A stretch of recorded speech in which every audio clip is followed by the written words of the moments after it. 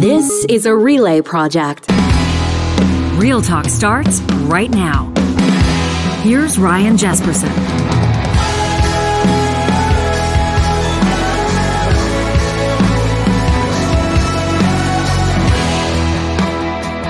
On this Thursday, October 20th, we say good morning, good afternoon, good evening, whenever it is that you're checking out the show. We appreciate you being here. We've got, I'm really excited about this, a couple of movers and shakers that are going to be joining us in just a second. They're both executives in the CEBL. They're both professional basketball execs in Canada. It's the Battle of Alberta. Now that Calgary's announced that it's going to be, Calgary's in the mix now. The Surge, of course, the Edmonton Stingers, already with a national championship. But we're going to talk with Jason Ribeiro and Reed Clark about more than just basketball. We want to talk about building community, building a brand, building a fan base from the grassroots, from the ground up. Should be a good one. And then in about a half hour's time, live from Yellowknife, psychologist and author Dr. Jody Carrington will join us. She's been on the show a couple of times before. Every time she's here, this already engaged audience takes it to a whole other level. We wanted to pick up where we left off in our conversations around a polarized public. And it's not just talking politics. The whole COVID thing had an impact on us, whether we like it or not. In some circumstances, maybe it brought us closer to friends or family. Maybe it helped us better understand ourselves. But in other circumstances, and we know that this is the case around the world, as we made our way through Thanksgiving, as we make our way, our American neighbors towards American Thanksgiving, and then the holidays, Hanukkah and Christmas, Kwanzaa, whatever you celebrate, if families are going to be getting together, will they be doing so amicably, peacefully, and productively? Dr. Jody will give us the tools. Plus, we'll see where that conversation goes.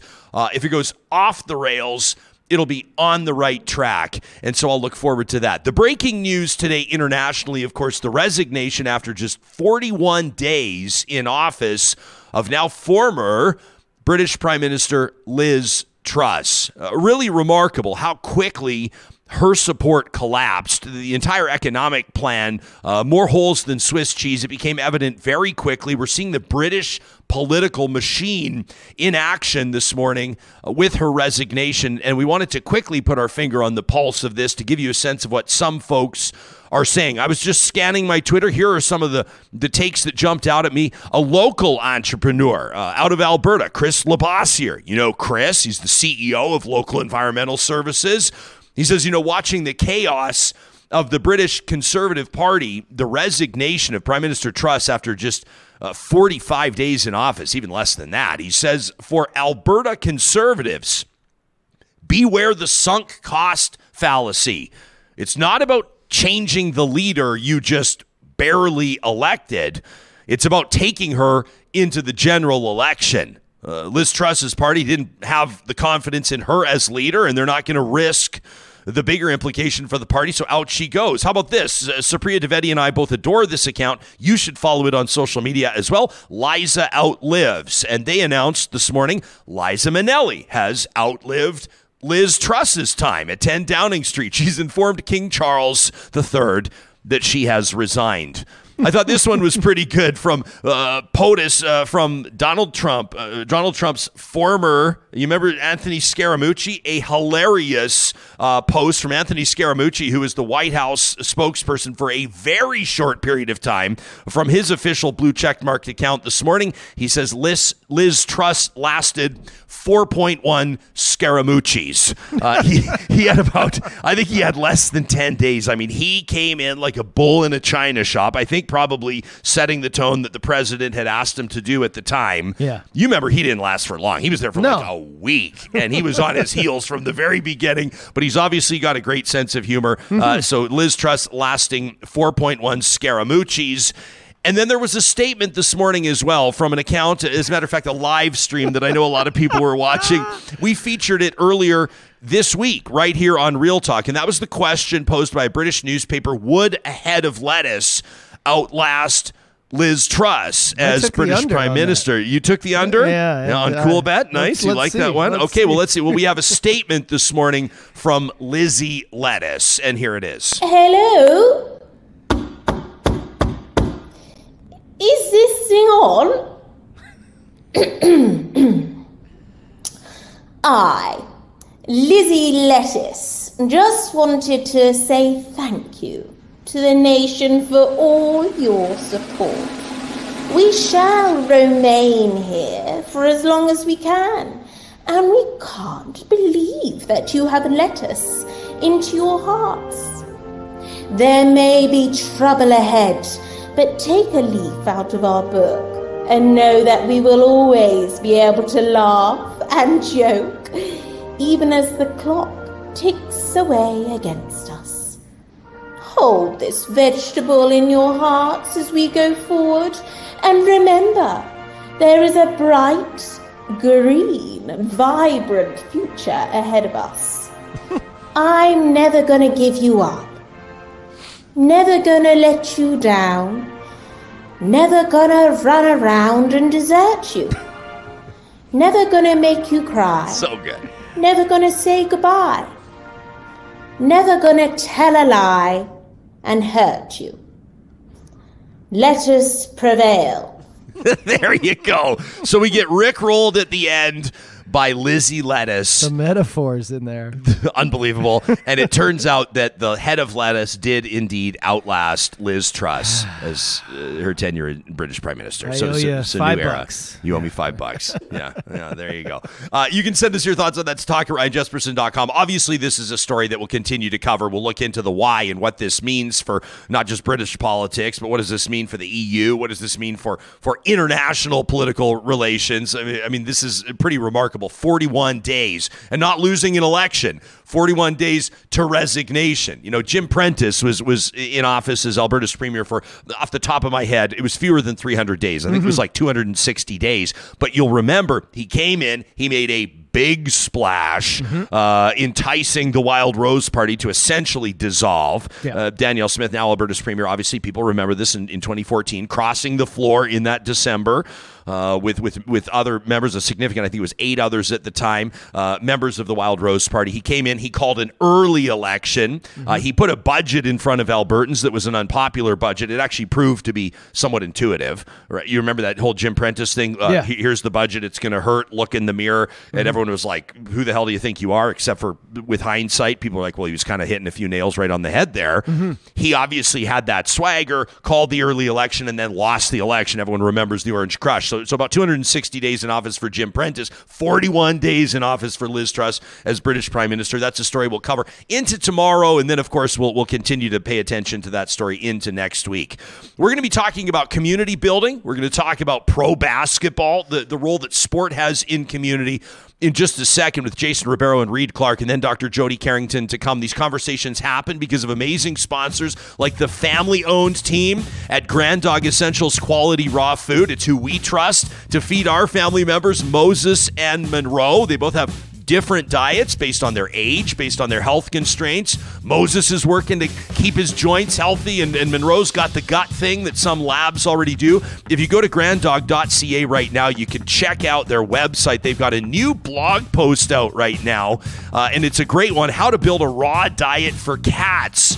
Transition tips. It's a great post. You know, they also have cat food. You can order on their website. You go to the shop now link at granddog.ca. The promo code Real Talk knocks 10% off your first time order delivered to your door. That's granddog.ca. Quality raw food. You know, they deliver right to our door, John, and oftentimes it's set up because I'm the guy that always forgets and then panics. The dogs are out of food. What are you going to do? Same thing. They've got it on the schedule. We go right down to like the last tin of cat food. I'm the same. It's good for lazy people. Yeah, so they're on time. It's great for lazy people. Or maybe you're not. You're going, I'm not lazy. I just have a lot on my plate. Perfect. We recommend a partnership with Grand Dog Essentials. Now, when it comes to feeding the humans in your household, nobody does it better than the family-owned team at Friesen Brothers. Since 1955, Alberta grown and Alberta owned. They've got their Oktoberfest dinner coming up on October 29th and 30th. These are at their Friesen Brothers Fresh Market stores.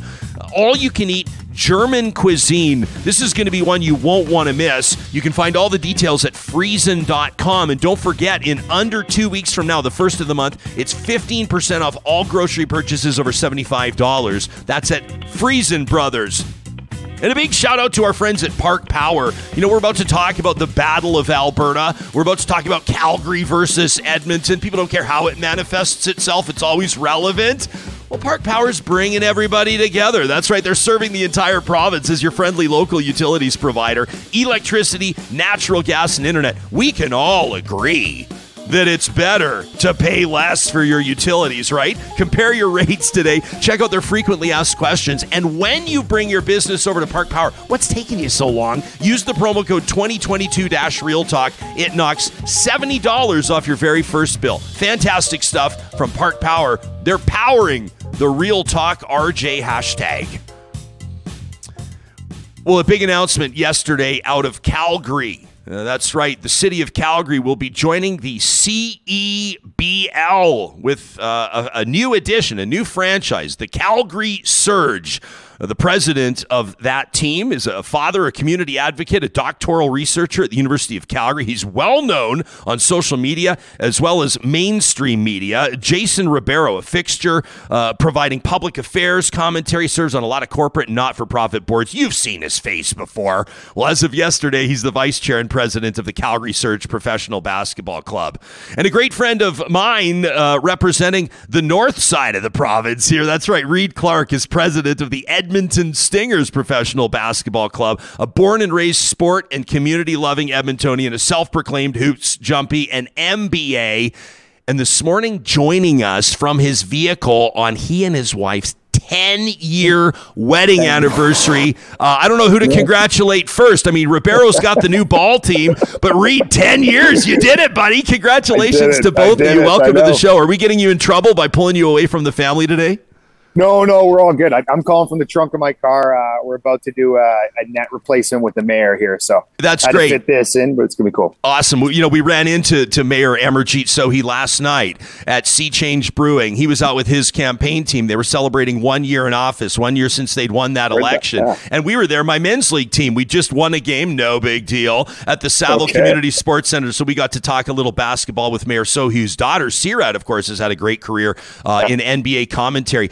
Read more on that in just a bit. I want to talk to you about your Fresh Nets program, and I promise we won't make you late for your appointment coming up in about 15 minutes. But Jason, this is a big deal. Well, I got to say, Ryan, when I imagined making my Real Talk debut, I didn't think I would have this very hey now Howard Stern affect on my voice, but it's been a long 24 hours, but a wonderful 24 hours.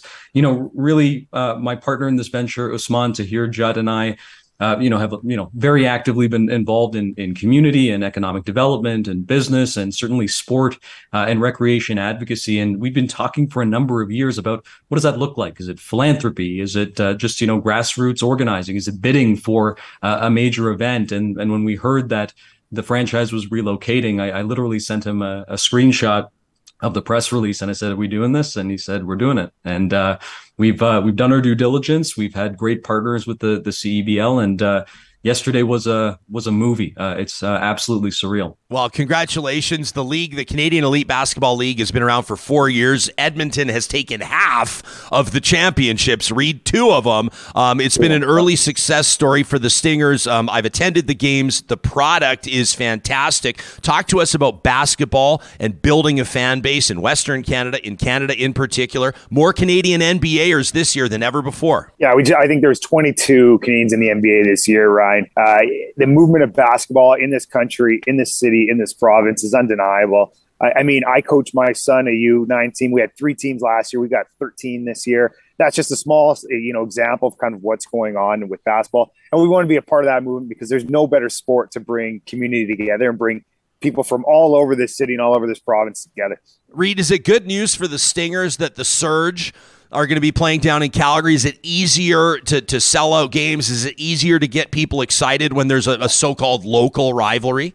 Yeah, it's huge, Ryan. Like, to have that Battle of Alberta, to have a place where our fans and their fans can kind of easily commute back and forth and build that natural rivalry. I mean, I'm born and raised Edmontonian. Like, you just grow up hating Calgary, hating red, and everyone else in the city feels the same way on that. So to have that, we can never replicate that with our friends in Saskatoon as much as I love them. The Calgary Battle Alberta is great for the league and great for us. Jason, I grew up in Calgary. I went to a ton of Calgary 88s games. I'll remember the 3-point chip shots from Chip England. I mean, anybody that's old school Calgary basketball knows that. Is there a fan base there that's been waiting to be satiated, or where do you begin here?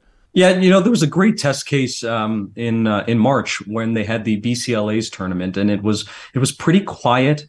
It played out of the Winsport Event Center, where we'll be playing out next May, and I was shocked at the uptake because it was an international tournament. You had the Edmonton Stingers play a bunch of international teams that weren't probably as well known in the market, and you're getting hundreds of people out to these games. So when Calgary has a team of its own, I imagine we're starting from that foundation and then building up on top of it. And now that the brand has been revealed, we had that event yesterday, and you see, we're trying to do things different here. That press conference was not your, table with a skirt and name cards. We had Chief Littlechild give the opening. We had a DJ. We had Papa Shot going. We had the kids from Jack James High, as you saw in that photo for those who are watching on YouTube. And I think that fresh perspective is very well aligned with the Calgary Elite Basketball League. And so hopefully, we're around for a million Scaramucci's, and this is here to stay. Hey, well played. We'll read the entire vibe. I mean, from anybody that's watched like a great high school basketball production all the way up to the NBA final or whatever, you can do it differently. Like it's a bit like lacrosse, and you can play music during the play. Quite frankly, your in-game hosts can have a little bit more fun. The fans are right there. I mean, floor seats. There's nothing like it. Like, take us into the product and how you sell it, maybe a little bit differently than other community entities or even other pro sports. Well, you touch on that fan experience. And for myself, going to a million different sporting events all over the city and all over the world, one of the first things I did, and I've been just over a year here with the Stingers, is I wanted to bring the best sporting experience that anybody in Edmonton could have. And when I sat down with our game day production team and I said, here's all the things we're going to do. I mean, they looked at me like I was crazy, and they're like, you can't do all this stuff. I'm like, we're going to do all this stuff, and let's make it happen. It's a jam-packed, it's an hour and a half, really experience. You come to the Hive at the Edmonton Expo Center. I mean, we're doing fan giveaways. We're tossing hot dogs in the crowds. We're talking beef jerky. We're bringing people onto the court 8 times a game for activations. It's a whole fun experience. It's great for kids. It's great for people going out. We try to kind of appeal to all levels of it. And when I say it's the best sporting experience in Edmonton, I mean that. And I've gone to everything else. So, I think we've kind of lived up to that, and we just got to enhance that going into this season. Jason, you've obviously you've done a lot of work talking about public affairs and understanding community and the dynamic, like intergovernmental dynamics and things like that. I'd be really curious for your insights. I mean, I would imagine this for you is like, yeah, you got to sell tickets, yeah, you got to build the brand, you're going to sell merch, and of course everything that comes with that. But at a higher level, I love the logo, by the way, both the logos. Look at me trying to walk both sides of this fence here. But Howard. Yeah, I know.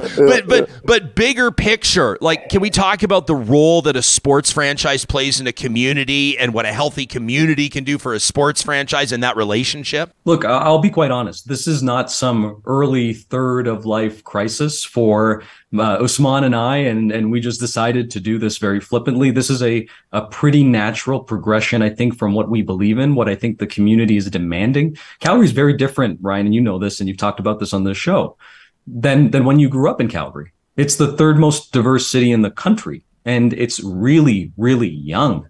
And I think they're just waiting for all of these avenues to be able to experience entertainment and culture. And so I think, quite bluntly, if this is just a basketball team, we'll do fine. We reviewed it, 10 different ways to Sunday. We just got to execute. But we're preparing this to be more than basketball. I was an executive in economic development, and talent retention and recruitment and attraction is so critical to helping our companies scale, helping our companies grow. And I look at the demographic of the CEBL. Who's watching these games? Who's going to these games? Who's watching it on their smartphone? And it's who these companies want to attract, who these companies want to build relationships with. And so this is very little to do with us. I think this is an attractor for all of the things we've been talking about in Calgary. And so in that room yesterday, it was packed. at our launch, and you had all 4 quadrants of the city represented. You had Andrew Fung, 5-time Canadian Screen Award winner, do the hype video for us. You see the logo is something a little bit pulled back. It's a little bit restrained. Those details matter to me. Yeah. I see that logo on a crest, on a shirt, replacing a Jordan logo locally and on a pant. And so we're going to compete against Edmonton. We want to compete against Scarborough. We want to be that alternative in the West that's cool, that's young, that's fresh, but above all is inclusive, that you don't need to check a part of yourself at the door when you come to these games. You can come fully as yourself, and the product, I promise you, will reflect that. Reed, are you like, I don't know how permanently your phone or whatever is set up, but for people that are watching on YouTube, including those live streaming right now, you're taking a bit of shelter. We got a bit of a rainy morning in the capital city this morning, and so I know you're covering yourself here, but you're in an outdoor court right now, and you and the mayor are about to bring some attention to this Fresh Hoops program, or the Fresh Nets, which has been a huge success. People can check out, I've got your Instagram, the stingers.cebl Instagram loaded up here, and people can see a ton of examples. Talk to us about this community initiative and the whole point of it. Yeah. So I'm calling from the trunk of my car outside of Delton School in Northeast Edmonton, and we're about to do a program called Fresh Nets with Mayor Sohi. So the whole reason on that this whole initiative started, Ryan, is that I was driving around as a hooper, seeing all these basketball courts around the city without nets, and no one's going to even start to play and learn basketball, and that's where kids start to play, is outdoor hoops without a net on there. So I saw a desire, even before I joined the Stinger, I was out there with my ladder putting nets up. And I said, well, how do I kind of turn this into, a bigger sort of movement? So the Fresh Nets campaign was born. We got some great nets that are kind of in our Stingers colors. And we're going around to all 450 nets around the city of Edmonton. They're City of Edmonton owned, and we're replacing them. Most of the time, they don't have any nets. If they do, they're pretty beat up and old. And we're putting these brand new nets on there. And really, just we're touching every community around the city, and we're getting as many partners, activists, anybody we want to get involved in it. We've got people who came out from the Oil Kings, from the Elks, local celebrities, partners of ours, all who want to just kind of touch us and be a part of this. And that's what we're doing. The mayor here in about 10 minutes is he saw the program. He thought it was really cool and want to touch it. And we've done about 320 so far. So we got a busy couple of weeks till the snow flies, but we're going to try to get them all done. Yeah. Have you heard like a story from somebody? It's a big deal. Anybody that's played basketball, just like street ball, so to speak, like a shitty net versus a fresh one. It's actually, it's such a small thing, but it's such a big thing. It's such a big, like when we actually start putting these up, we start seeing kids come with their balls from across the street, from all over the place. They're shaking our hands. Then we start playing a game of 21 or bump with them. Like we see what it does right away. And even when I'm driving home, I'm going by Oliver School. We put up 6 nets there. I swear there's only a couple kids maybe playing ball there before. And every night when I'm driving home, I'm seeing 10, 12, 15 kids out there. So the impact is real, and you see it right away. That's one of the best parts about it. So you've got like 97 and the blue and orange and everything you got to contend with, and both cities have the football teams as well, although the Elks are really struggling attendance-wise in Edmonton and on the field. Jason, Calgary's just imported a $10.5 million man from Florida who famously sold his Lamborghini to come play for the Calgary Flames, and you got the stamps and you got a whole bunch of stuff going on. So I know you want to build this brand. I mean, you got a fan base. Obviously, there's a big marketing plan. So take us into what the next 24 hours looks like. I mean, this is a fresh announcement. You want to strike while the iron's hot the next week, the next month, the next year. Going to go the opposite direction on you. I think that, we're certainly thrilled that we're going to be part of this, great sports town and ecosystem. And I don't see necessarily a competition with that. I think that there are people who go to these games that want to come to ours too. The seasons don't necessarily overlap. So I think that there's a way to just be a part of community and go to all of it. Certainly we want to identify our base, but I think that the approach that we're going to take here actually is to take our time. Let this breathe for a little bit, because we don't know what we have yet. I think that I was overwhelmed and bowled over. You never know how these things are going to go. The overwhelming positivity about this, there's a million ways this cannot go right? There's only a couple ways that this can go right. And that happened yesterday. And so we want to let this breathe. We want to let the energy come in, and we want to build that momentum. I think we're going to do a lot of stuff internally on the basketball side.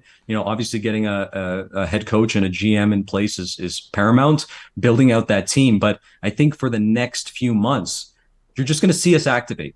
And it's going to be grassroots. It's going to be quick. It's not going to be overly programmatic. We're just going to come to courts, come to schools, and just activate in the community and just say, we're here. We're here for you. We're going to see you in May, and we're going to do everything we can to solve for any of that in between that doesn't allow you to come to a game. But we've got great partners in the CEBL. I got Reed already in my ear trying to get something going, and I'm not taking the bait. But it's like he came to the city yesterday, and he's tweeting and Instagramming. Well, I'll deal with him in due time. But for right now, Calgary, this is yours. Take it. I want to see this logo everywhere. I want to see it reinterpreted. And we're going to take our time to make sure we're really, really thoughtful about building something, like I said, 41 million, 50 million Scaramucci's into the future. We're the ones that actually prove this out to be successful. And you would have to rip it from Calgarians' hands to get it away from them. I love it. Well, a national championship goes a long way, doesn't it, Reed? I mean, there's nothing like winning to get loyal fans really excited. Yeah, I mean, and we had to build on that as City of Champions, and we didn't win it this year. Blame the president if you want, but we're going for it again next year. And doing that, I mean, what a way to kind of cement the team into this city. With that, was winning a couple titles in the CBL. It was huge for us, and building on that legacy with the fan experience and community. I mean, those are the three pillars that I want to do with this team and make this a permanent staple. Just like Jason said, I mean, I'm taking a chance on this league, on this team. I believe in it in all my heart, and this isn't going to go away. This is here to stay, and this isn't like any past examples that maybe people have of basketball in Canada before. Love it. Well, the bang for buck is unparalleled in pro sports in Canada. I'm super excited to attend the first Battle of Alberta between these two franchises. My man Jordan Baker featured on the homepage of the Edmonton Stingers. You can check them out at thestingers.ca. And if you're listening from central or southern Alberta, check out calgarysurge.ca. You can get your season tickets there, limited edition merch, and we're really excited to see this rivalry build and build. It's Jason Ribeiro out of Calgary, Reed Clark out of Edmonton. To both of you, congratulations and thanks for doing this. Thank you, Ryan. Thanks, Ryan. Appreciate it. Yeah, you got it. Reed Clark is literally going to be getting up on a ladder in like 3 minutes to change out the nets at this outdoor court. It's a big deal. Fresh nets. I like it, yeah. It sounds like a small thing, but it's a big thing. And then they put that little Stingers sticker on the backboard, kind of like we have been here, bam. And that's how you build. Not a lot of, I wonder if non-basketball fans notice that, because I notice that all the time. Do you? When there's a nice court, but the nets are gone or they're chained and they're half tangled up. So that's a great thing to do for the community. It's awesome. Love it. You can let us know what you think about this. I'm looking forward to sort of the grassroots rivalry developing. I saw some people right now, it seems even on the live chat, like discovering this for the first time, going, wait a second, I got to check this out. So you can check out the Canadian Elite Basketball League. I know we're not typically necessarily 100% a sports show, but I get excited when I see stuff like this happening. And plus, it's a case study, isn't it, into business? Like, the Stingers have a 4-year head start on the Surge. 2 national championships already. And the caliber of this basketball, by the way, is great. And, you get several thousand people out to a game. The atmosphere is fantastic. We encourage you to check that out. Dr. Jody Carrington coming up in just a moment. These conversations are made possible by sponsors like our friends at Kubi Energy. At Kubi Renewable Energy, you'll find solar energy solutions to power your life. It's right now a perfect time of year to request a free quote off their website. You can get a sense of what the build might look like, what the cost might look like, and then get your application in for this Canada Greener Homes Grant. That's that $40,000 interest-free loan from the feds. You get 10 years to pay it off. You don't have to take the full 40. Your system might be 11 grand or 16 grand or 22 grand, depending on your house, depending on where it is, depending on what your special requirements may be. Kubi's going to find that perfect fit. They have their design team get it ready to go, so their Tesla certified installers this spring are up on your roof ASAP. No batteries installed. You sell the excess power back to the grid. It's never been a smarter move than it is right now to get into solar with Kubi Energy at kubienergy.ca.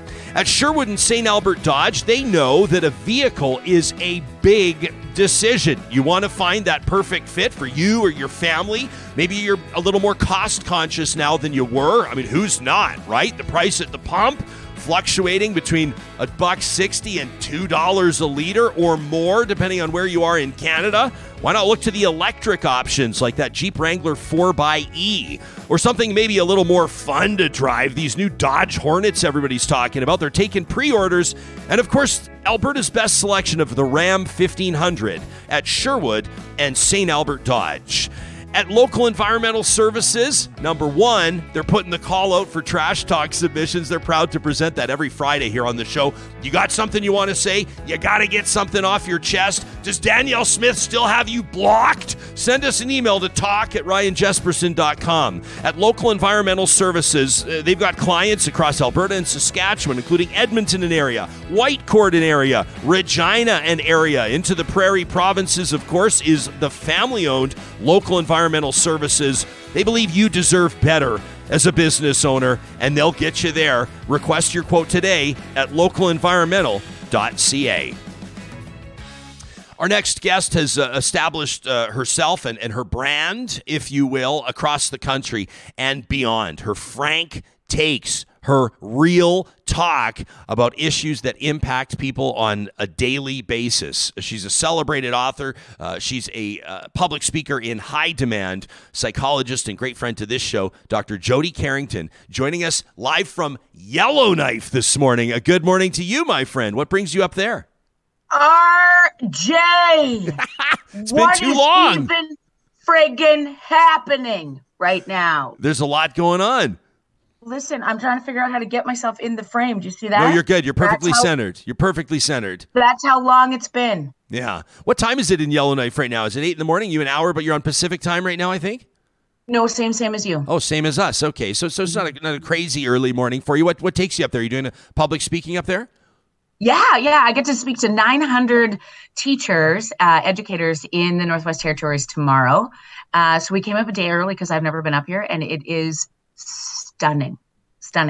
So we're having a great time. This is the end of a 10-day tour through Washington, D.C., and every single small town in Saskatchewan you could name.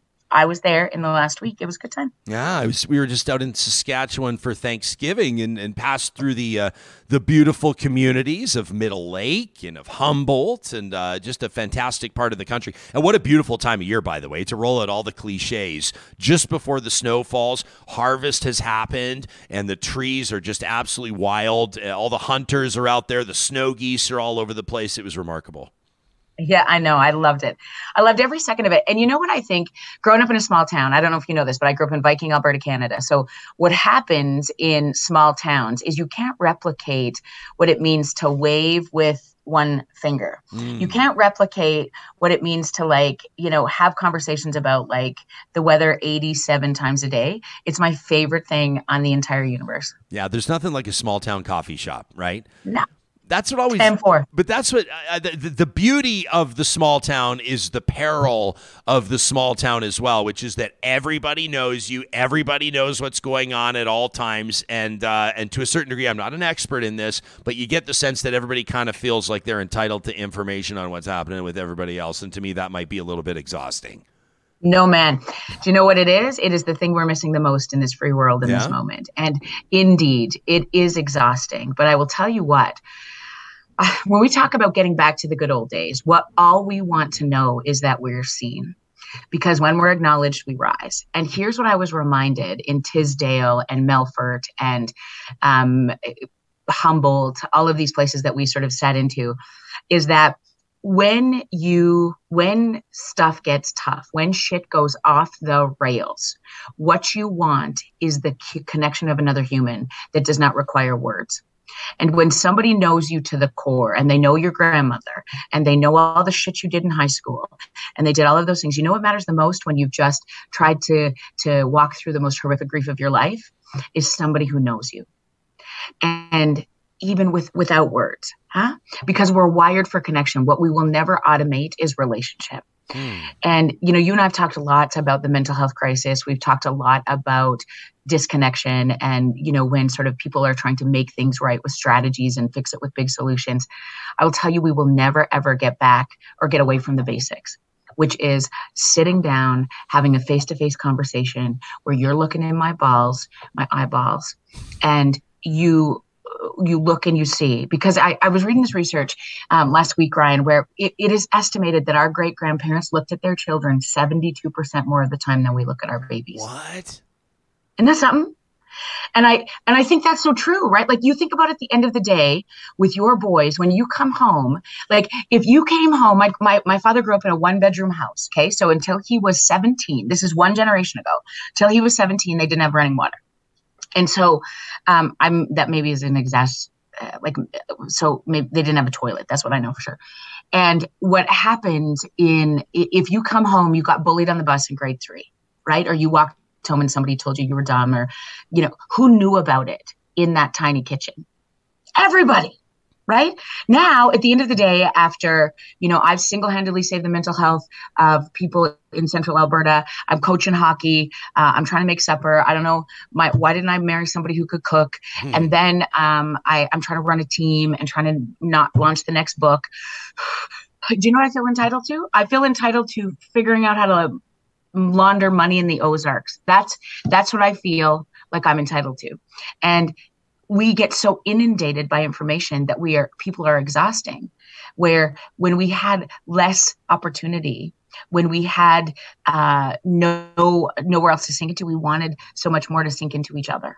We had less exit ramps because welcome to my show. I don't know if you'd like to get a word in edgewise. I don't want to talk when you're talking. I just want you to take over and teach us. Yeah. Ryan Jesperson, Jody Carrington, just went right over to me. But here's the thing that I think is really interesting. Despite the fact that we're wired for connection, the hardest thing we will do is look into the eyes of the people we love. The hardest thing we'll do is look into the eyes of the people we love. And when we live in bigger spaces and we have more opportunities to look away, we'll take them. Because oftentimes the most significant connections happen without words. And if I'm overwhelmed, or I feel like a failure, or I feel like a piece of shit because I haven't served you well, or I've broken your heart, I'd rather look away. Are we even capable of communicate? Like, have we lost, do you think, certain communication skills, or do we forsake them? Like, is this a conscious decision, or do we not know how? No, listen. We are wired for connection. We want to know we matter. In fact, that's the only thing that connects us as humans, regardless of age, race, religion, socioeconomic status, gender identity, or ability. We all want to know that we matter. And you get the most productivity over somebody. You get the most out of them. One of my favorite hockey coaches, I know you know him, is Daryl Sutter. I tried to marry a Sutter back in biking. It didn't work out. But anyways, it's fine. I remember this quote that I heard him say that always sticks in my heart. You should see how fast I can get a kid to skate when I know the name of his dog. Wow. Yeah. Because when you are acknowledged, you rise. And that, regardless if you show up like an asshole or you look like you're a mean person, I often say this. I've assessed and treated over 1,000 kids in this country, and I've never, not one time, met a bad kid. I've also sat with people in prison and people who have had their kids apprehended, or they're in the back of a police car. I've never, ever, ever met somebody that at one point didn't want to do the best they could with what they had. Not one time. Yeah. One of the reasons why we reached out to you, and by the way, just for the audience, I like the audience sometimes to get the inside baseball or to the peek behind the curtain or whatever you want. To book Jody Carrington on your talk show takes like 10 weeks, first of all, because you're so busy and you're all across the country. But one of probably the primary reason why we were most interested to talk to you is we've been taking a look from different angles at this polarization that we see around us. And I'm not 100% I'm not convinced that it's way worse than it ever was before. I wonder if sometimes there's just more platforms to display it. I don't know. I think there have been extenuating circumstances. I don't think, and you understand obviously better than we do, but like the impact of COVID, and I don't invoke something like PTSD and disrespect veterans and people that live with very real mental health challenges all the time. But to a certain degree, everyone was impacted by COVID to a certain degree, and something's changed for a long time. I was having a very frank conversation with a friend the other day. I can't tell you how much I appreciated his honesty in our conversation about, he said, you know what? He said, I look around me and I see a bunch of functional alcoholics. And he says, none of us want to call it that. He says, but it wasn't like this before COVID. And I see the dynamic in our friend circle right now. And that's just one example of like what this last 2.5 to 3 years has done to people. And we're trying to make sense of it now. And it's still really early stages, right? It's like when people talk about like polio back in the day, they didn't really get it until like 10 years later, right? Or 15 years later. Yeah. And here's the number one issue. Okay. So, I mean, I think we have lots of experiences historically around here where you can sort of compare this experience. But to be frank, there's a big difference between the removal of the stressor and the stress response. So when we talk about trauma is any experience encoded in terror. And when we think about what has happened over the last 2.5 years, I was really concerned about a mental health crisis prior to COVID. And here's the three things. Like, the most dysregulated we are is when we're surrounded by uncertainty, fear, and no end in sight.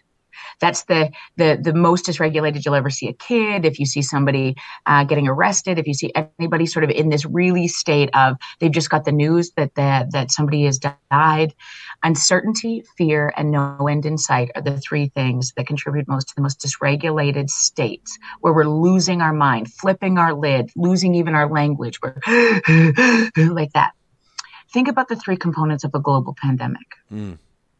Uncertainty, fear, and no end in sight. Right. So as a globe, for 2.5 years, we have been in a state of heightened arousal, right? We've been in this, and not to the point that, there's no reprieve from it. And so when you stay in that place of anticipatory anxiety that long, there will be a cost to it. And people say, okay, well, it's good. Biden declared that COVID was over 3 weeks ago. Masks are off at airport, all of those things. So we should be good. The expectation is we're good. We're good. We hear this all the time. Let's get back to normal. Let's make up for lost time. Let's catch those kids up in terms of their gaps in socialization and learning. So dumb, because there's a difference between a removal of a stressor and the stress response. Just because you leave your job after you've been looked after by the misogynistic, patriarchal, asshole boss doesn't mean you suddenly step into the light the next day. Because you've been in an abusive relationship for 20 years doesn't mean just because you get out and you're safe, doesn't mean your body knows that.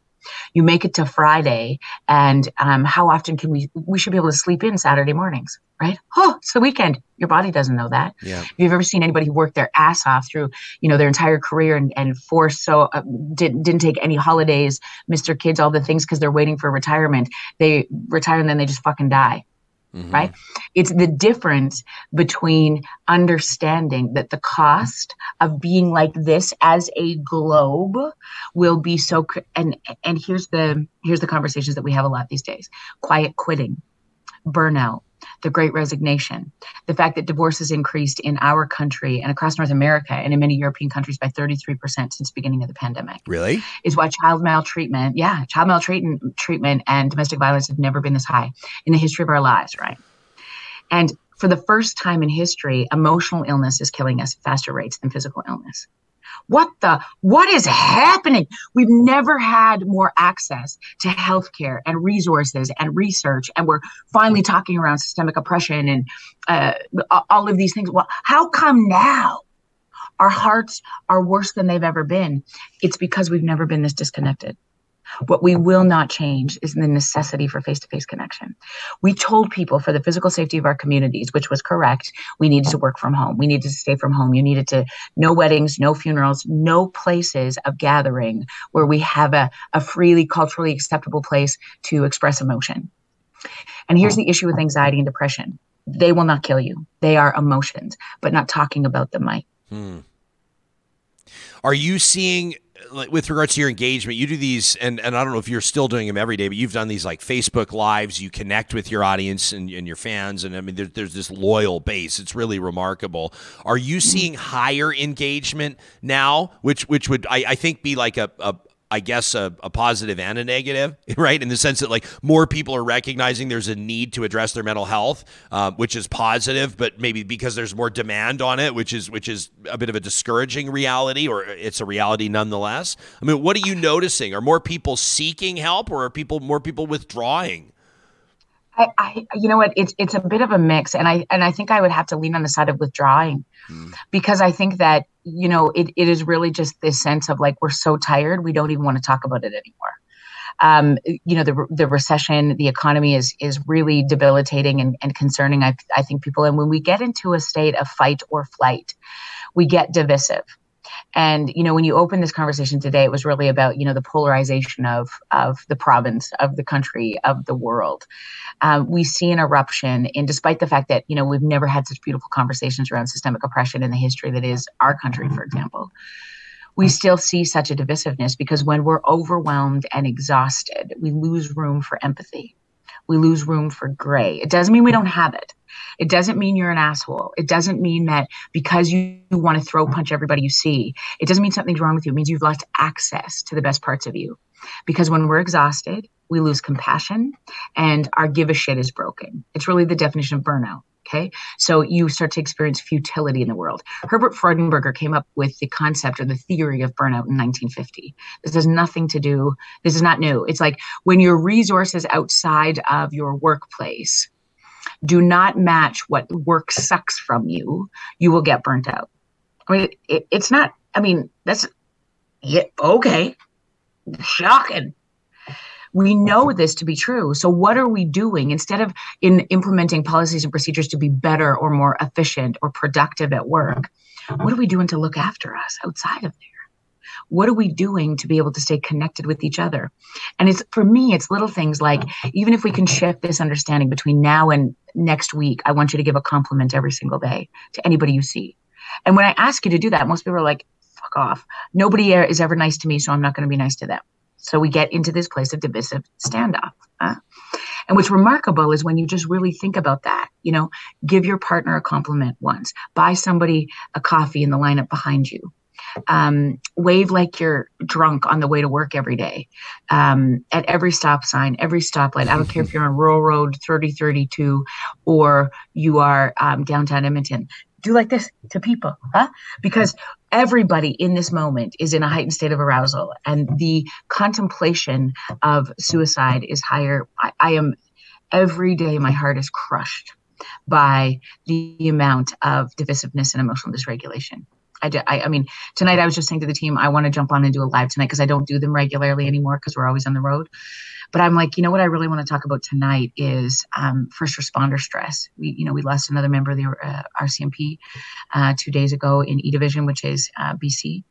And I want to talk about, you know, PTSD and the connection to the people we love. And, you know, if you've ever worn a uniform, what that means, what it means to serve, what it means to sort of be disconnected and, you know, pay the price. I think we don't talk nearly enough about the necessity to just slow down, to take a deep breath, to re-engage with people, because that's what we will never, ever automate. If this call is resonating with you, I want to remind everybody that help is available if you're experiencing suicidal ideation or suicidal thoughts. Talk Suicide Canada is a 24-hour-a-day, 7-day-a-week service, 365 days a year at 1-833-456-4566. I think anecdotally, people talk. Dr. Jody Carrington, our guest, if you're just joining us live streaming audio on Mixlr, people talk anecdotally, and I think it's actually, we've had some people, some public commentators, most especially politicians, called to the carpet. People want to see statistics to know if it's actually true. People will say, well, you know, through the pandemic, this is up and this is up and suicides are up, and then people go, well, hang on, are they actually? Is this a politically convenient statement? Do we have the statistical data? There's anecdotal data depending on where people are at. You're nodding your head. Take us into this from your perspective as a psychologist. The World Health Organization, if you look today, really talks a lot about what they've gathered so far. And, we always want to, I don't know who we are, but make sure that we're accurate. And so often data lags in terms of times. But I will tell you, if we just think about people like, some of my favorite people to work with is so interesting, is funeral directors. Because oftentimes we overlook the importance of grief and complicated grief. And, how are you walked home? One of my favorite quotes of all time is by a dead guy named Ram Dass. And he says this: we're all just here walking each other home. Regardless of whether you are a radio talk show host or a funeral director, a teacher, a police officer, a mom, a hockey coach, that applies. We're all just here walking each other home. And we were never meant to do this alone. And so some of my favorite conversations are, with some of the amazing funeral directors in our province. And so many of them can tell you statistically. I mean, my friend Jer, who is in Provost, Alberta, has increased death by suicide and addictions is increased by 700% since the beginning of the pandemic in his facility. And I think, what's interesting about this is that when you want to check out, when you want to numb, when your friend was talking about, functional alcoholics, the opposite of addiction is not sobriety, it's connection. Because when I don't feel like I matter or I'm connected or I'm successful or I've fostered the relationships or shown up in the place that I want to, I want to step away from that. When the world gets too much, when I see too much trauma and pain, and when I experience it every day, when I police it every day, when I serve it every day, when I hang on to people's stories every day, it's just like at the end of the day, you know what? Fuck it. I'm just having a drink. Yeah. And when you don't have anywhere to put it, when there's no possibility of hope or how about this or what about this, it gets too big, right? So futility sets in. What I hope we can talk about more is this is the only ask of us as you and me as humans. It's not the job of a senior leader right now to turn this shit around so that we make this better for our babies. It is up to you and me to do the next best, right, kind thing. That's it. Full stop. That's it. And so do we need, political change? Do we need, okay, we can get marred in that every single day. But you know what that really does? It takes away the responsibility of you and me to go buy somebody coffee, to speak to a homeless person and say, can you tell me your name? Mm-hmm. One of my greatest teachers of all time is Jesse Thistle, who is an Indigenous man who wrote From the Ashes, international bestseller. And he survived the residential school system and homelessness in prison, and then is now finishing his PhD at York. And he said to me when he was homeless, he had 3 experiences that sort of allowed him to transition into a belief that she might matter. The first was when somebody asked him his name. He hadn't spoken his name he couldn't think about it, but maybe 3 months. And somebody said, "What's your name?" And so he said when he heard himself say Jesse, and the responder said, "Oh, my name is Ryan. Nice to meet you." I suddenly felt seen. And we underestimate our ability as human beings to alter the trajectory, to not only change a life every single day, but save it by asking somebody's name or buying a coffee, or we get marred, you understand, in this great, big, overwhelming sense of like the world is completely fucked. It's not true. It's not true. I've never been so happy to be alive in this season, primarily because you'll appreciate this. The bar is so low. Yeah. The bar is so low. You wave at somebody and they want to make out with you. Huh? You're like, oh, well, no, I was going to say the opposite. I feel like you wave at somebody these days and they'll mistake. They just assume you're giving them the finger. Like, I feel like you say everybody's in a heightened state of arousal. I feel like everybody's torqued up right now, ready to go. Everybody is likes to fight guy now. Look at me, Jesperson. If you are ready to fight in this moment, and I just came up to you and said, "Can I talk to you for a second?" And you're like, "What?" I think your son is amazing. I think Wyatt is the coolest kid I've ever seen. I was watching him yesterday. I just think he is such an amazing soul. I don't know what you're doing, Dad, but you're doing something right. It's mama. But what happens, right, is that very quickly we drop. We sink in and we're suspicious for sure. We are suspicious when people are kind. That is the epitome of disconnect. Can you imagine if we sunk into that? Can you imagine if we believe that to be true? Can you imagine if for a second, yeah, you have a beautiful wife, no doubt she's amazing, but so are you. And when we can sink into those things, then it's a little bit like, okay, yeah. Now we have the ability to give that away to everybody that we see, right? And the people who need it the most are suspicious. It's so difficult to be kind. Mm-hmm. The people who need it the most are the hardest to give it to. I'm not saying everybody deserves it, but here's the mantra that we can embed today for you and me, okay? Be kind and don't tolerate bullshit in that order. Be kind and don't tolerate bullshit. I like that. Hey, by the way, check In this that out. order. Oh, In check that this order. out. Here's the new little man. This is Noah Bear. Hey, that's Noah. This is just from yesterday. This is a benefit for those that are watching on YouTube. This is the little guy in his car. He can't stand his car seat. But yeah, he was on his way out with Mama to run a few errands, and so there's the little man. We haven't posted I haven't posted a ton about him, but there you go. We talked to a guy by the name of Will Cardinal Maurer on the show, and this is one of those, he's not famous, he's not the CEO of anything, he's not an elected official, but Will is one of these salt of the earth guys. I met him at a bar, quite frankly. We were at a brewery, and he just came up and started talking. He's been a fan of the show. I noticed that he had a naloxone kit on a carabiner on his belt loop, which caught my attention. My brother works in harm reduction. It got us talking. I said, you got to come on the show. And he did. And this guy, I mean, he saves lives on a daily basis, and most people don't even know who he is. It's just he's got this calling. Anyway, the point of me saying this, Dr. Jody, and people can search our archives for Will Cardinal Maurer if they want to see that interview. He was talking about the unhoused population and how it's skyrocketing in Canadian cities, including our home city of Edmonton. He says, you know what people want? He says, you know what the homeless population, they want you to look in their eye and acknowledge their presence. He's like, it's such a tiny thing to just to look someone in the eyes and acknowledge their presence. He didn't say give them $100. He didn't say take them into your home and welcome them around your family dining room table. He just said acknowledge them. Ryan, this is the ask of the Truth and Reconciliation Commission's 94 calls to action. Mm-hmm. Number 1, acknowledge, which is not an apology. It is never a one-shot deal, but it must be genuine. An acknowledgement is a holding space, a bearing witness to, a seeing. And we are wired for connection. If you can't acknowledge, nobody will rise.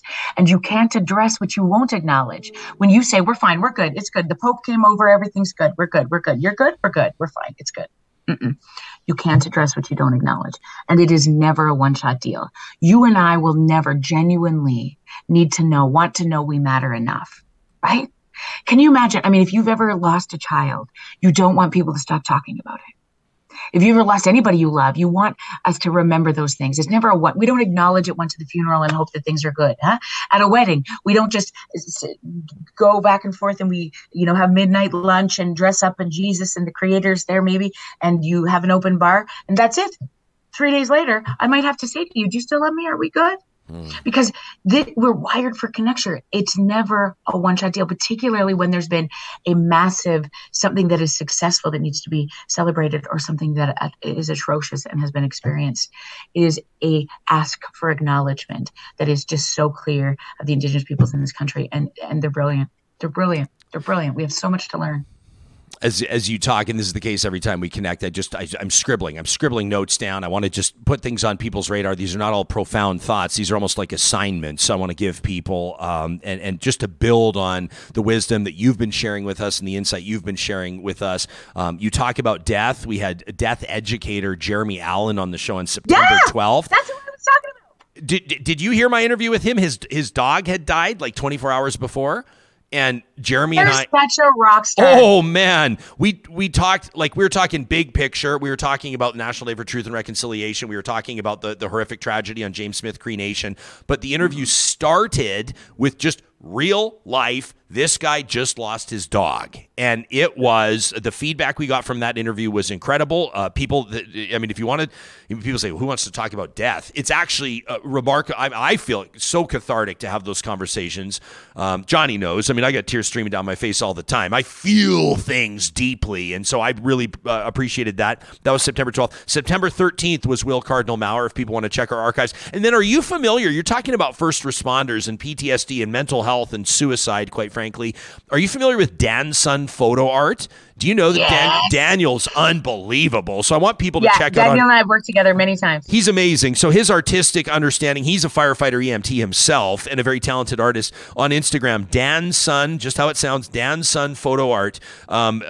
I dare somebody to try to take a look at this account and not spend an hour on it. I mean, his insight, the power of his images really is worth folks' time. So those are some things I wanted to put on the radar. I know you have to go. I'm so so appreciative of your valuable time. But let me ask you this in closing. I feel because I experience it myself, and I was talking to a therapist off air in a session, and she challenged me. She said, one of the things that you do, and I wanted to put this in front of the audience because I think sometimes it's good for us to share and to be honest, and the full disclosure idea. She says, one of your trends, Ryan, and she goes, and you look at what gets you in hot water sometimes with your public commentary too, it's to dehumanize people and to talk down to somebody or to imply that someone's opinion is not as informed as yours or not as valuable as yours or that you're smarter than somebody or that somebody's an idiot. We throw that around all the time. And it's great as a talk host because these are the clicks. These are the sound bites that really travel, right? When you use a flamethrower on somebody. But right now it feels like, and take the talk show host element out of it, just in general public right now, you know, I feel like if you're sitting around a campfire this fall or people are trick-or-treating and talking to their neighbors and somebody's got a Canadian flag up and someone's going to wonder, is it patriotism or is it the Freedom Convoy? And then someone says, I think that the Ottawa Convoy had some good ideas. And then all of a sudden their neighbor's like, this guy's an idiot. Like, I used to think that this guy was decent. We've lived next to each other. Now this guy's an idiot. And then when it comes out, and then that guy hears that family, well, they just got boosted. They just got their fourth shot. Well, they're a bunch of idiots because they obviously haven't read about the research or the lack of and you get what I'm getting at? Like now everybody feels like everybody else is an idiot. And I don't know, maybe I was naive before, but it just didn't feel like it used to be that way. This is what I'll leave you with. People are hard to hate close up. People are hard to hate close up. And the more disconnected we become, the more easy it is to believe the things. We can inundate ourselves with social media. Social media is not social. It is very curated. People listen and read and think about the things that confirm their beliefs. And when you lean in to people who aren't like you, who don't think or sound or look like you, that is where the richness of humanity lives, because people are hard to hate. Close up, we are way more alike than we are different. We all started in the same place, listening to the heartbeat of our mamas. And regardless of whether she's alive or you have a relationship with her or not, the fundamental basis of connection, of human connection, even without words, is what happens in the healthiest among us. And people are hard to hate close up. Dr. Jody Carrington, psychologist, author, and a public speaker in high demand. You can follow her on Instagram and Twitter. Join the tens of thousands that do. Her Facebook account is a monstrous one, too, with regards to the impact that it has. And, of course, you can find her online at drjodycarrington.com. She's been live from Yellowknife this morning. Thanks for doing this. Thanks, Ryan. Take care, everybody. Yeah, you too. Good stuff. I know that this will land differently with different people, and you probably feel in some circumstances that this may be speaking directly to you. If that's something that you ever want to share, we're always curious to know how the content on this show, how our conversations and our interactions, our interviews with experts in their field are resonating with Real Talkers. You know where to find us, our hashtag RealTalkRJ. You can find us on Twitter, Instagram, and TikTok. And, of course, you can send us an email anytime to talk@ryanjesperson.com. Once a month, at the end of every month, typically at the beginning of the next month, we look back and award a Real Talk Email of the Month, which means that we ship an official issue Real Talk studio mug, a beautiful ceramic mug, to one Real Talker, the author of an email that really got us thinking. There's a front runner this month, but you never know what we might see between now and Hallows Eve on October 31st. These conversations are presented by our incredible sponsors like the family-owned business at Eden Landscaping. Mike and his team in the greater Edmonton area for more than 20 years have been bringing outdoor spaces to life, a custom landscape builder. You know who needs to reach out to Eden Landscaping? It's everybody that's so excited about their new digs, Maybe you got your starter home. Maybe you got your forever home. But the builder gave you that cookie cutter, let's be honest, lame-ass landscape. Just a bunch of sod and that one lonely tree in the front. The backyard, no inspiration whatsoever. Why not talk to Mike and see what they can do? You can browse their portfolio online at landscapeedmonton.ca. And don't forget, the best time to reach out to them is right now, so they can pull all the permits, get the design process rolling, so when the ground thaws this spring, they'll be ready to go, shovels in that ground. At Apex Automation, they're looking for Canada's most talented engineers. They're growing their team. They've tripled their team in the past few years. Why? Because Canada's most skilled engineers understand the value of giving people back their time. I had the opportunity to tour Apex's developmental facilities just a few months ago. They showed me around as their team was stress testing a new system set to go in a SAG-D plant for upstream oil extraction. Amazing to see what they've done with jobs that previously were either dangerous or just mind-numbing for humans. It means that the skilled workforce can now find other opportunities within those facilities to find fulfillment in their careers. Plus, Apex is opening new offices across the country so their employees can be closer to their families and closer to the work they're doing. It's all part of the team approach that Apex Automation adopts. You can find them at apexautomation.ca. Do you have your tickets yet for life-changing luxury? I'm going to be hammering this home all the way up to the deadline on November 3rd. The Covenant Foundation Lottery, 30 years of life-changing wins, including this year's grand prize, a $2.2 million dream home. You can tour the home online and get your tickets at covenantfoundationlottery.ca. It's not just the house they're giving away. The 50-50 is going to see somebody walk away with well over $500,000. There's the glamping adventure, the guided fly fishing experience, a luxury ranch experience, hella hiking. How cool would heli hiking be? Plus, they're giving away Beamers, Alfa Romeos, a Lexus, and luxury vacations, including a trip to Portugal, all in support of the Misericordia and Grey Nuns hospitals. You can learn more and get your tickets today at covenantfoundationlottery.ca. And John, of course, we're hammering home the new fall blizzard menu at the Dairy Queens of Northwest Edmonton and Sherwood Park. We've got the pumpkin pie blizzard, which I was raving about all week. I finally had a chance to try it on Sunday. It's incredible. But Real Talker Will was in touch with me yesterday, and he said, I'd like to hear you talk more, Jespo, reminding people about the dairy-free dilly bars. Will's a big fan of those. He told me he had picked up a box himself at one of the Dairy Queens. I don't know which one it was, either Palisades, Nemeo, Newcastle, Westmount, or Baseline Road, but he said a shout-out to the dairy-free dilly bars at the Dairy Queens of Northwest Edmonton and Sherwood Park. You want to know the real talk? It took me a while to try a dairy-free dilly bar. Because I was always surrounded by the classic dilly, and I didn't have an aversion to dairy, so I was like, why would I try the dairy-free? Yeah. I've got the dairy. When I finally did, when I ran out of the real, the original dilly bars, tried the dairy-free edition. Fantastic stuff. It's not like a trade-off. It's not like, people go, you're going to get the vegan equivalent or the vegetarian equivalent. They go, there's the kind of this trade-off. Those days are gone. Those days are gone. They're delicious. Fantastic stuff. There's been some other things happening in the world around us. Of course, our very first interview in this new studio, it was about a week and a half ago, 9 days ago. We sat down with Alberta's new Premier, Danielle Smith, and on the show, I asked her, you can see that interview in its entirety. Tens of thousands of people have downloaded it, and we appreciate that. She goes on the record. I say, what are you going to do?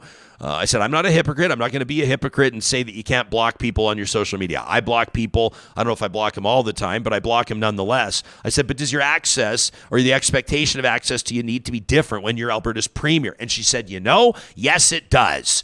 And you can see that she straight up says it in the interview. We shared the highlight clip of it from our Twitter account. It was on our Instagram as well. She says it needs to change. She basically says, so I've instructed my team. She dropped a few names in particular.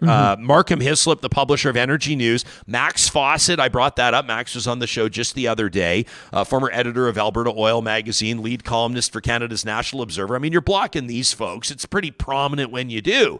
And she said, well, I'm going to instruct my team to unblock Markham. And she says, and yeah, you can't be blocking Max. She said, we shouldn't be doing that. And she says, basically, like moving forward, said Alberta's Premier, Danielle Smith to me. She says, so her new policy moving forward is going to be, unless you call me an F, a B, or a C, She says you're not going to be blocked, so you can be critical. She says, I need to be able to take criticism. She said it in the interview. You could hear it, right? She says, I need to be able to take criticism. She needs to have that accessibility to Albertans. She says, I'm not going to block you unless you call me an F, a B, or a C.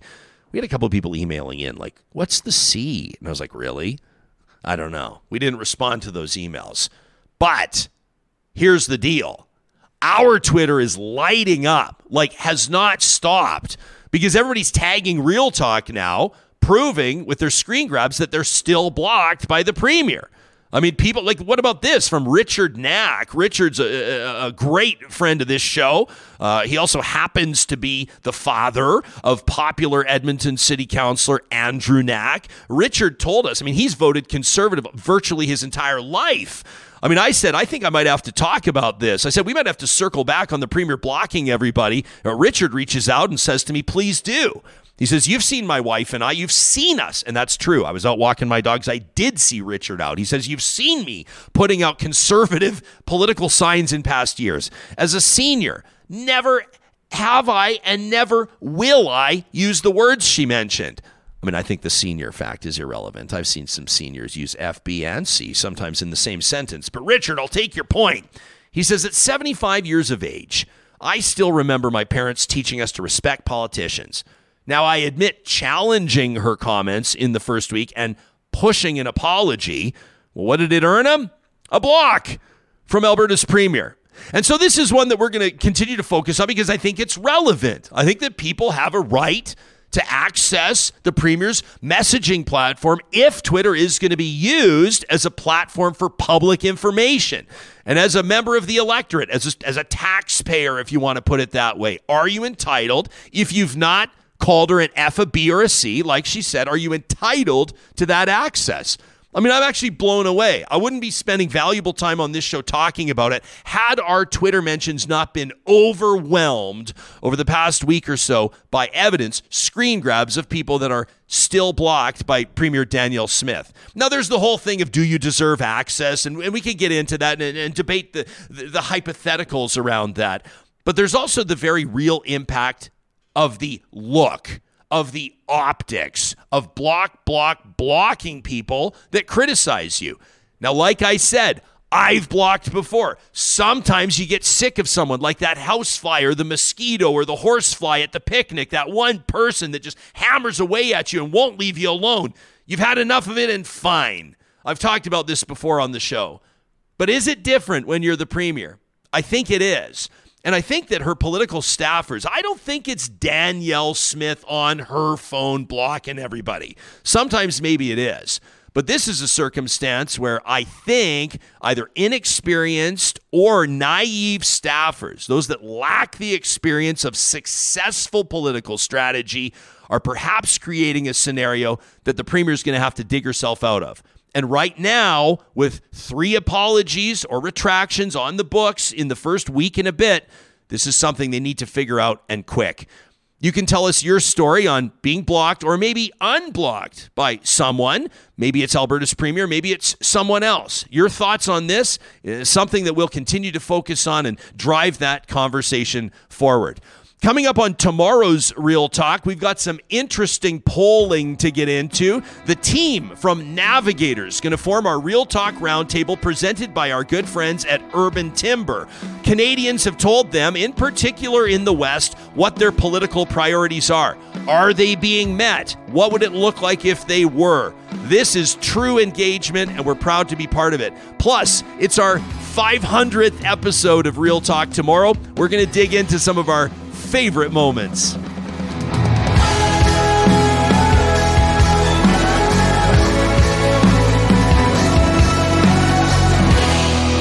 Real Talk is hosted by Ryan Jesperson, executive producer Josh Dunford, technical producer John Hicks, general manager Katie Cook-Chivers, account coordinator Lawrence Derlego, human resources Lena Shepard, website design Mike Johnston, voiceover by me, Carrie Skelton. Real Talk's editorial board is Supriya Dwivedi, Ahmed Ali, Brandy Morin, Ann Castleman, Corey Hogan, Harman Candola, Catherine O'Neill, and Chris Henderson. Member Emerita, Julie Rohr. Real Talk is recorded in Edmonton, Alberta on Treaty 6 territory, the traditional and ancestral territory of the Cree, Dene, Blackfoot, Saulteaux, and Nakota Sioux, home to the Métis settlements and the Métis Nation of Alberta. Real Talk is a relay project. For more, check out ryanjesperson.com.